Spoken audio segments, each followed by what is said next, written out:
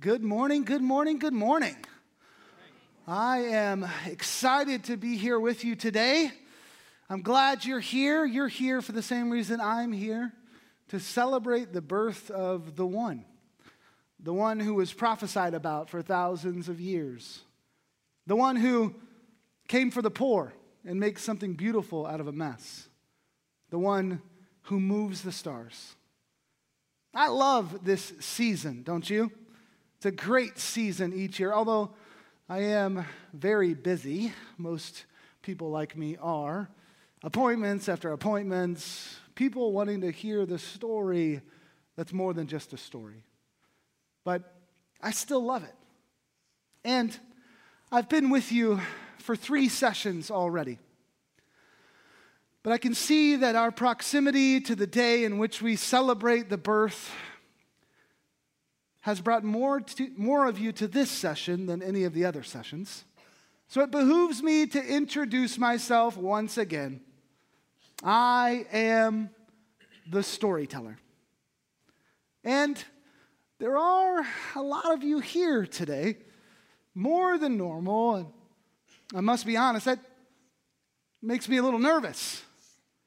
I'm a bit more scared than I usually am this morning. Fear. It can be debilitating, can't it? It can steal your purpose, your energy, your life, your opportunities. It can poison your mind and make you think a totally different way. Fear oftentimes keeps us from playing the part the master storyteller has for us to play in the master story.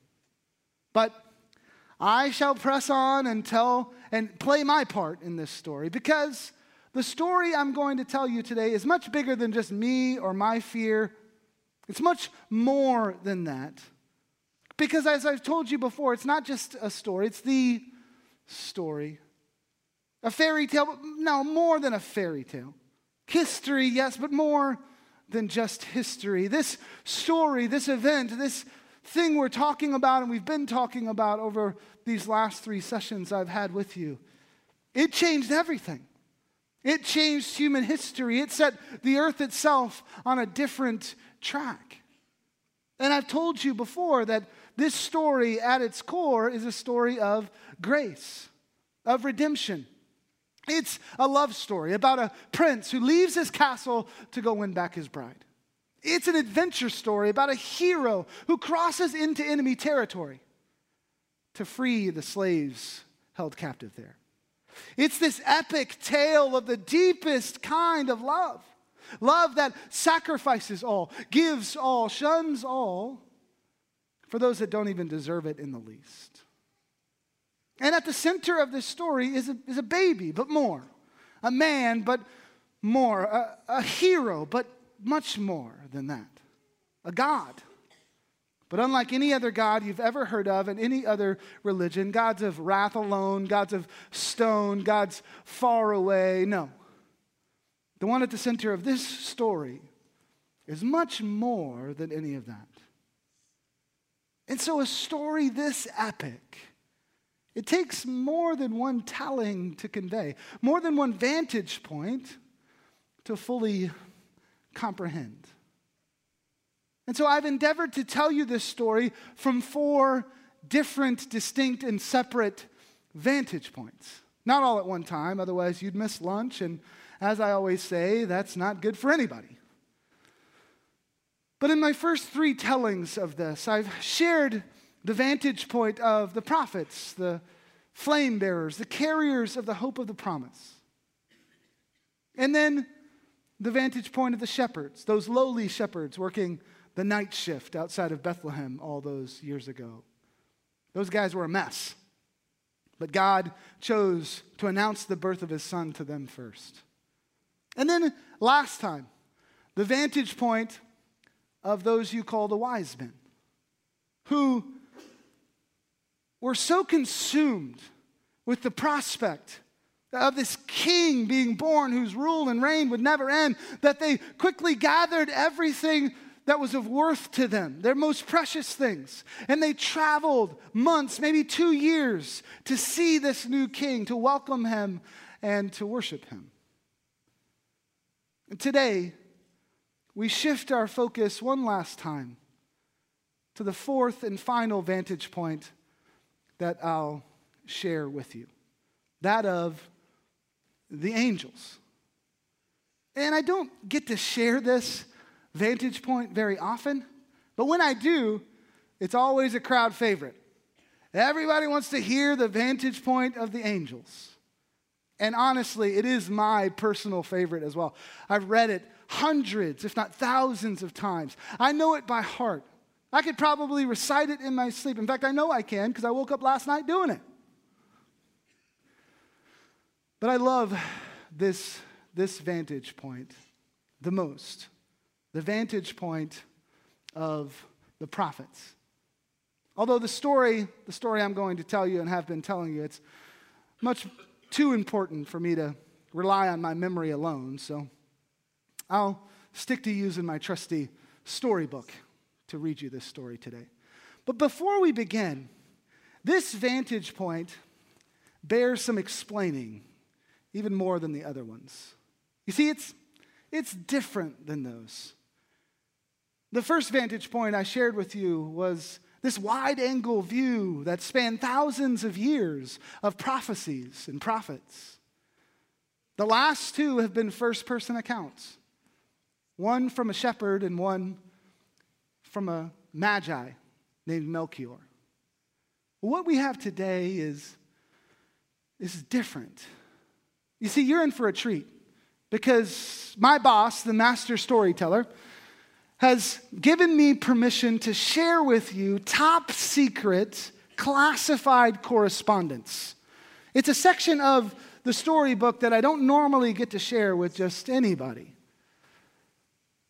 And the hierarchy of angels and archangels and all that is a little too complex for me to share with you today. But suffice it to say that what we have and what we're going to read today are letters written between two high-ranking angels, one codenamed the Herald and one codenamed the Warrior.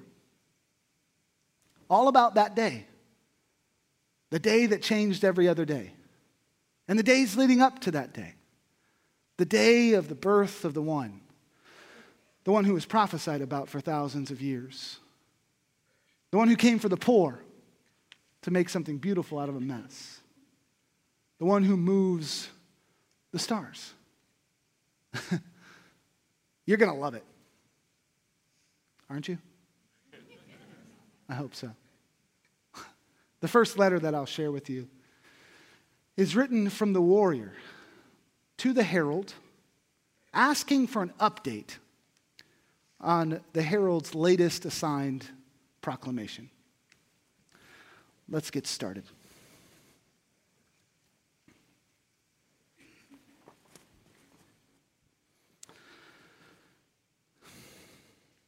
To the Herald, it is with great excitement that I request an update from you, my brother. The much-awaited time has finally come. As you know, we, along with the heavens and the earth itself, have long been groaning for this time, ever since the deceiver and his followers were first expelled from the presence of Jehovah and succeeded in deceiving the first of mankind at Eden, resulting in their expulsion as well. We have been waiting for this time, the day that is almost here. Jehovah, in his great mercy, has allowed us glimpses of it as we have delivered his messages to the favored among mankind throughout the centuries. Abraham, Jacob, Moses, Joshua, David, Isaiah, and more. But we have not been allowed to see it fulfilled as Jehovah has already seen it, nay, experienced it, as he is already there and here. A confusing idea, but one you can easily explain better than me.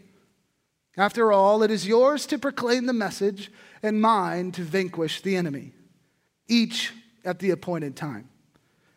We have been given our place and our gifts. I have heard of some trouble with your first proclamation. Please send an update soon, as the hosts of heaven eagerly await it. Signed, the warrior. Greetings to the warrior, vanquisher of the evil one, and commander of the hosts of heaven. I received your letter and thought it important to reply in haste. I know you and many others are eagerly awaiting information about the grand plan of Jehovah, the Father of lights, from whom all that is good emanates. With your duties as the general of Jehovah's armies, I am a bit perplexed at your ability to find time to write such a letter. But I digress. My brother, I have only just completed the first of my assigned proclamations, and it was not without intrigue, as you alluded. The humans, Jehovah's beloved, are most interesting and often surprising of all his good creation. This first proclamation was to the father of he who will prepare the way for the son. He is a priest named Zechariah, and his wife Elizabeth is from the daughters of Aaron. They are both righteous before Jehovah, walking blamelessly in all his commandments. But sadly, they have been barren to this point. Although I suspect it is because of their son to come that Jehovah sought fit to delay this blessing. Jehovah ensured that Zechariah would be chosen by lot to enter the temple to burn incense. I was allowed to appear to him right next to the altar of incense to deliver the proclamation I had prepared at Jehovah's command. As I expected from my own experience with past proclamations, Zechariah was greatly distressed and filled with fear at the sight of me for reasons I do not fully understand. I immediately told him, "Do not be afraid, Zechariah, for your prayer has been heard. And your wife Elizabeth will bear you a son, and you shall call his name John. And you will have joy and gladness, and many will rejoice at his birth, for he will be great before the Lord. And he will be filled with the Holy Spirit, even from his mother's womb. And he will turn many of the children of Israel to the Lord their God. And he will go before him in the spirit and power of Elijah, to turn the hearts of the fathers to the children, and the disobedient to the wisdom of the just, to make ready for the Lord a people prepared." A powerfully clear and moving proclamation, if I do say so myself. Even so, the priest's face shone with confusion. I prepared to deliver my proclamation a second time, supposing the fear at my appearance had prevented his comprehension. But before I could begin again, the priest surprised me by saying this: "How shall I know this? For I am an old man, and my wife is advanced in years." How shall I know this? He was asking how he could know that my proclamation would actually take place. The question gave me pause. I must admit that what I did next was not my finest hour. I felt righteous anger well up inside of me at his incredulous doubt. How shall he know this will happen? My question was, how does he not know that this will take place at this point? I thought he may not realize who I am or what I am, so I answered in slower speech this time. "I am Gabriel. I stand in the presence of God, and I was sent to speak to you and to bring you this good news. I cannot be sure, since I am not omniscient like Jehovah, but Zechariah's face still seemed to carry the same question, as if unanswered by my reply. The fact that I am the herald and I stand in the presence of God for eternity seemed to be irrelevant to his inquiry. Well, that righteous anger welled up even stronger. So I decided in that moment, a decision I may come to regret later, to perform an old-fashioned smiting. I told Zechariah, "You will be silent and unable to speak until the day that these things take place, because you did not believe my words, which will be fulfilled in their time." For his incredulous doubt, in my presence. I made him mute until the boy John is born. I felt it necessary. I am curious at your thoughts, though, brother. Would you have done the same? I must go to prepare for my next proclamation, for the time is soon. Forever your brother, the Herald. To the Herald. I found your letter interesting, to say the least, as did the hosts with me. We are divided in our view of your actions. As you know, Jehovah is both kind and severe, gracious and fierce. Half of us feel you should have responded the way you did, and the other half feel you should have been more gracious. Personally, I am with the former. Had it been this soldier in your place, I may have unsheathed my fiery sword and ended Zechariah on the spot for his insolence. However, I realize that would have been the wrong path to take. And I assume that to you, taking his ability to speak was the worst punishment imaginable. As I said in my last letter, each of us has his purpose and gifting. Nonetheless, I feel your response was warranted. If I am correct about the timing, this letter should reach you around the time of your second assigned proclamation. Please send an update once it is completed. Signed, the Warrior. Salutations, warrior, my brother in the service of Jehovah. Praise be to Jehovah for his guidance and wisdom. I have a very favorable testimony to give you this eve. My second proclamation was without incident, much smoother than the first. I am pleased to report that there was not even a smidge of smiting, although I credit that not to me, but to the receiver of the proclamation, as you will soon understand. This proclamation was to the favored one, the virgin girl from Nazareth in Galilee, who is betrothed to the descendant of David, Joseph. Her name, as I am sure you are well aware, is Mary. She is also the cousin of the priest's wife, Elizabeth. When I saw her, I couldn't help but smile and address her in this way. Greetings, O favored one. The Lord is with you. As with previous proclamations to Jehovah's beloved mankind, Mary was fearful at the sight of me. In addition, I feel that I noticed on her face a troubled expression about the words I had chosen to greet her with. I thought I may have started in the wrong way, so I quickly and softly said, as I often do not be afraid. I went on to tell her that she had found favor with Jehovah. I told her, behold, you will conceive in your womb and bear a son, and you shall call his name Jesus. I told her that this Jesus will be the promised one, the Messiah, the one that we have all been waiting for. That he will be great and will be called the Son of the Most High. And the Lord God will give to him the throne of his father David, and he will reign over the house of David, of Jacob, forever. And of his kingdom there will be no end.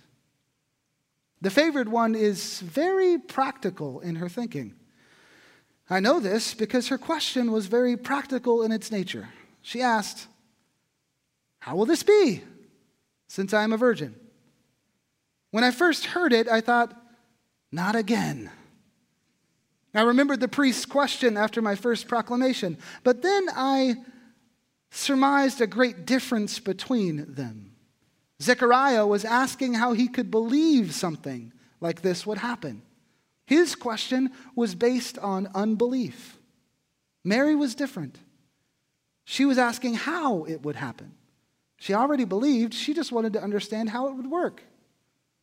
So I told her, the Holy Spirit will come upon you, and the power of the Most High will overshadow you. Therefore, the child to be born will be called Holy, the Son of God. To add to her faith, I also told her of her cousin's news. She would bear a son very soon and was already in her 6th month.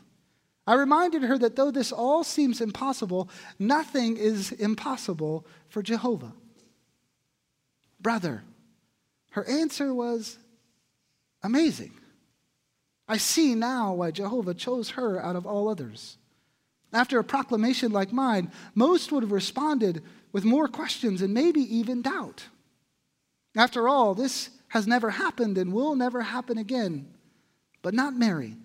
She said, I am the servant of the Lord.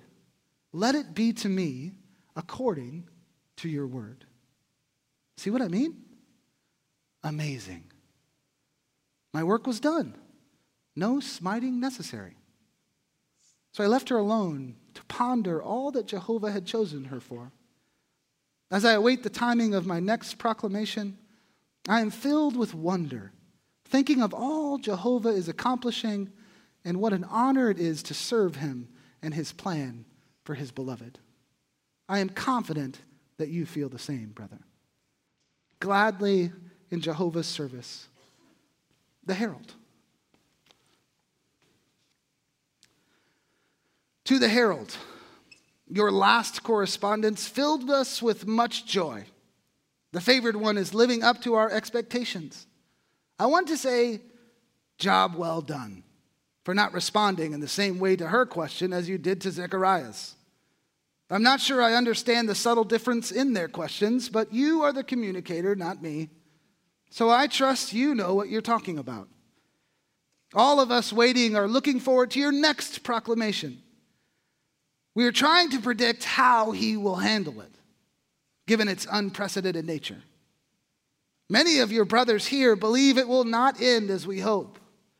We are counting on you to convince him of the right course of action. Send news as soon as you can. Signed, the Warrior. Greetings, warrior of Jehovah's army. It has been months since my last letter. I apologize for not writing sooner. As you know, the deceiver and his followers are working overtime to thwart Jehovah's plan. They believe that to be a possibility, although you and I know ultimately it is not. I have been held from writing because of some opposition I have faced. This is not unknown to you, since I presume you were the one who sent some of our brothers in arms to my aid a fortnight ago. They were much help to me. I do not know how you were alerted to my distress, but I can only assume Jehovah's providence deserves the credit. I have delivered the last 2 proclamations I was charged with since I last wrote. The one to whom my 3rd proclamation was to go, David's descendant, the young carpenter Joseph, had been facing his own opposition before I delivered my proclamation to him. I could tell that he was tormented with fear.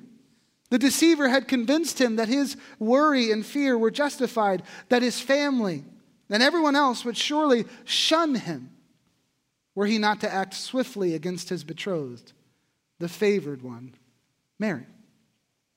Even though she had never given him a reason to think her unfaithful, Joseph was unable to come to any other conclusion, bound as he was by what he and other humans consider to be the laws of nature. This was many months ago now, but I reached him just in time. He was planning to divorce the favored one quietly. Even though he believed her to be unfaithful, he still had no desire to shame her. He has a good heart, much like his ancestor, the king. As he was trying to decide how he would do this one night in bed, he fell asleep. I decided to visit him in his dream, hoping he would be less afraid that way. I thought I may be able to convince him of the right course of action in a dream, as I have done other times with others. You, being in a different realm of service, may not realize that this is a common practice among proclaimers like myself. So I said to him in his dream, Joseph, son of David, do not fear to take Mary as your wife, for that which is conceived in her is from the Holy Spirit. I quoted the prophecy to him so that he would understand fully. She will bear a son, and you shall call his name Jesus, for he will save his people from their sins. I am happy to report that when he awoke from sleep, Joseph believed what I had told him in his dream and did what I had told him to do. Thanks be to Jehovah. I am astounded at the obedience to Jehovah I have witnessed in both he and the young Mary. We are so used to seeing disobedience from his chosen people that are much more full of years than these. It was between my third and fourth proclamation that the opposition from our enemy increased at an alarming rate. Knowing the stakes, it seemed they focused all of their energy on keeping the son from being born and the news of his coming from being spread. Jehovah protected Mary and Joseph. I know he has all things under his control, but as the time of the birth drew near, I thought for a moment I may not be the one to deliver the proclamation. The opposition was so strong. It seemed to me that had you not dispatched help, that would have been the case. However, Jehovah gave us the victory just in time for me to arrive at the city of David at the appointed hour. As expected, I found the chosen shepherds watching their flock in the middle of the night, just outside of the city of David, Bethlehem. I'll be honest, brother, it was not my best appearance strategy. Maybe it was the fight I had just come from, or possibly just my excitement about the birth of the son. But I just appeared to the shepherds out of nowhere without changing my appearance. As could be expected, they were filled with great fear at my arrival. They immediately began to scramble away and shield their eyes. Most of them fell to the ground in their hurry to retreat. As is my habit, I told them to fear not, but it was to no avail. They remained terrified. I continued with my proclamation, one that I hoped would immediately bring them comfort. I said, as rehearsed, "Fear not, for behold, I bring you good news of great joy that will be for all people. For unto you is born this day in the city of David a Savior, who is Christ the Lord." They seemed to not comprehend my words, the looks of shock frozen on their pale faces. I continued, "And this will be a sign for you. You will find a baby wrapped in swaddling cloths and lying in a manger." The shock seemed to wear off for a moment at my mention of a manger, confusion replacing it on their faces, as they considered the idea that their much-awaited Messiah was lying in a feeding trough. It was at that moment that the other proclaimers came into view, thousands, more than I have ever appeared with before. We pulled out all the stops, as they say. After all, this is not just a proclamation, but the most important one of all time, past, present, or future. We said in unison, "Glory to God in the highest, and on earth peace among those with whom he is pleased." Then we disappeared from the shepherd's view. I waited nearby, out of their sight, to see what would happen. The shepherds were slow to get up, but once they talked for a moment about what they had seen and what me and my team had proclaimed, they sprinted off in the direction of Bethlehem. Our proclamation had been received. Jehovah was obeyed. The news of the arrival of the Son would spread. I even heard news of a star guiding some Gentiles called Magi from the east to worship the Son. A nice touch from Jehovah himself, no doubt. Talk about pulling out all the stops. I look forward to seeing you soon, brother, so that we can rejoice in person. Jehovah the Son, we have worshiped for eternity past, has entered human history to save mankind. The time has finally come. The deceiver will soon be vanquished by you and the host of heaven through Jehovah's power. For the Son, signed, the Herald.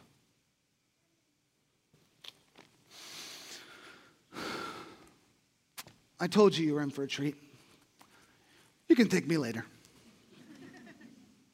Much more correspondence exists between these two angels and others, but I have neither the time nor the permission to read them to you today. And as I've told you in our previous sessions, my job as the storyteller is not just to tell you the story, but to help you understand it as well. Because this is not just a story. It's the story. Every other story is connected to this story. Like streams flowing into rivers that flow into the ocean, every other story flows into this story. Good stories, they teach you something. The best stories, they change you. This story has the power to change you like no other. And so, I only have one thing to draw your attention to. And you, being as sharp as you are, probably already noticed it. But what did the angel, codenamed the herald, consistently begin each of his proclamations with? Maybe not so sharp. Fear not. Do not fear. Do not be afraid. Do not be afraid, Zechariah, for your prayer has been heard. Do not be afraid, Mary, for you have found favor with God. Joseph, son of David, do not fear. Fear not, for behold, I bring you good news of great joy that will be for all people. Do not fear. Do not be afraid. Fear not. Your enemy, the one they called the deceiver, the serpent who deceived our first grandparents, Adam and Eve, Satan, he wants you to be afraid. He lies and lies and lies, all with the goal of enslaving you and imprisoning you in fear, so that you won't trust God to do what he wants you to do what he said he would do, so that you won't step out in faith, so that you won't accomplish the plans he's given you to accomplish on this earth. What if Zechariah, Mary, Joseph, or the angels, or the shepherds, had been controlled by their fear? What if they had let their fear win out? We know that God's purpose and plans would have ultimately been accomplished, but the story may have looked a lot different. And they may have not have had a part to play in it. Fear. It can be debilitating. Wouldn't you agree? It can steal your life, your purpose, your energy, your opportunity. It can poison your mind into thinking a totally different way. Fear oftentimes keeps us from playing the part the master storyteller has for us to play in the master story. Listen clearly. Listen closely. Your enemy wants to paralyze you with fear. But the message of Christmas is fear not. That's what the birth of Jesus means for you and for me. We don't have to be afraid anymore. We don't have to allow our insecurities and our doubts to chain us up and keep us in prison. So, what are you afraid of? What people will think? What you might lose? Not having enough? What finally surrendering to God for real will cost you? What it'll cost you if you give God your location, your finances, your future, your hopes, your dreams, your kids, where they go to school, what they do when they grow up. What that'll cost you, is that what you're afraid of? Hear me. I bring to you good news of great joy. That is for all people. For unto us this day is born a Savior who is Christ the King. So fear not. I have so enjoyed getting to share this story with you. over the last few sessions that I've gotten to be with you. But there's more to it, much more. Even 4 vantage points like this is not enough to fully understand and appreciate the story of all stories, the story that is much more than a story, the story that changed everything. Unpacking it and letting it change you is really a lifelong journey. Not to mention, it's not finished yet. This story is still being written today. And don't forget that your story is a vantage point to the story, to this story. So just like I've shared with you these other vantage points during our time together, so you can go out and share yours about what God has done in Christ with anyone who will listen. And what better time to begin doing that than now, than in this season? I just love this time of year, don't you? Thank you for letting me come, letting me be here with you. I'm the storyteller. Until next time.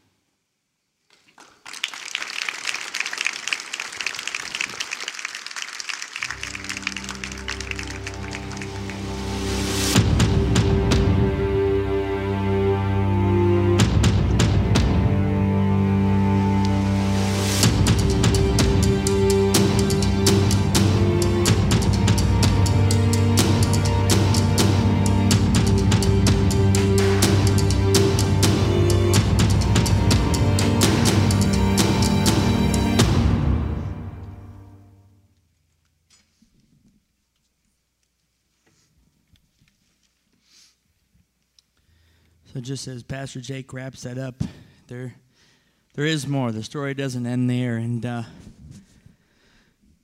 wanted to just read out of Psalm 56 here. And in verse 3, just a reminder that we don't need to fear.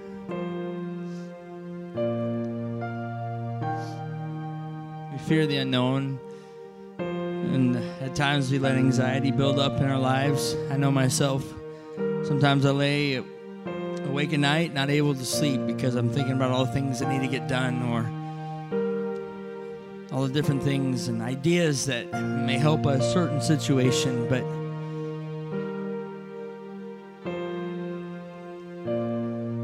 we let these things keep us from God. And so out of Psalm 56 here, verse 3 and 4, it says, "When I am afraid, I put my trust in you. In God, whose word I praise, in God I trust, I shall not be afraid. What can flesh do to me?" See, Jesus knew that when he came, he wasn't just coming to be born and just to enjoy a nice life. No, he was coming to die for you and I on a cross, to take that shame and that fear and that sin and to rid us of it forevermore. So a lot of times what happens is we want to let go of this fear, but we don't really let go of it. We kind of put it down, but before we leave, we pick it back up again and take it with us. And so this morning, if you've been struggling with fear, maybe just you don't know the Lord at all. Maybe you've never said yes to Jesus. And there's all these different things in your life, and you feel alone and lost, afraid. Then we want to let you know that God is the answer, that he has made a way for you, and that he can take all those fears and all that shame. In Matthew, it says this. It says, "Come to me, all you who labor and are weary, heavy laden, and I will give you rest." So we know that God came to give us rest. God came to take our burdens. Now, that doesn't mean that life gets a magical spell and then it's all good from there. No, we still may endure things, but we don't have to do it alone anymore. And all we have to do is humble ourselves. It says in James 4, it says, "Humble yourselves before the Lord, and he will lift you up." And so as we stand up this evening or this morning, and as we stand together, it'll be prayer workers on the sides and in the back. And what they'll be for you is they'll be there to pray with you. If you've never said yes to Jesus, you can say yes to Jesus, and I guarantee you there'll be a change. Now, there may still be trials and tribulations, but you know what? You're not going to do it alone. And all he asks is that we humble ourselves and that we come to him. And maybe for all of us today who've known the Lord, who've said yes to Jesus, there's still fear, there's still anxiety, there's still things that we let override our beliefs, that we let weigh on our minds and our hearts. Let them go this morning. Leave them at the cross. He didn't stay in the manger. No, he went to the cross, and then he went to the tomb, and then he left the tomb for us because he paid the price for us, so we no longer have to fear anything at all. And as we sing this song out, no longer slaves, that I am a child of God, that I am called by his name, that I don't have to live in fear anymore. I don't have to live underneath that because God has freed me from that. So let's stand up together. And as we sing this out, if you need prayer, they'll be on the sides or in the backs. You can go to them as we sing this song out. And let's just let God free us. If we're holding on to anything, let it go and let God have his way. And I promise you, you will not regret it.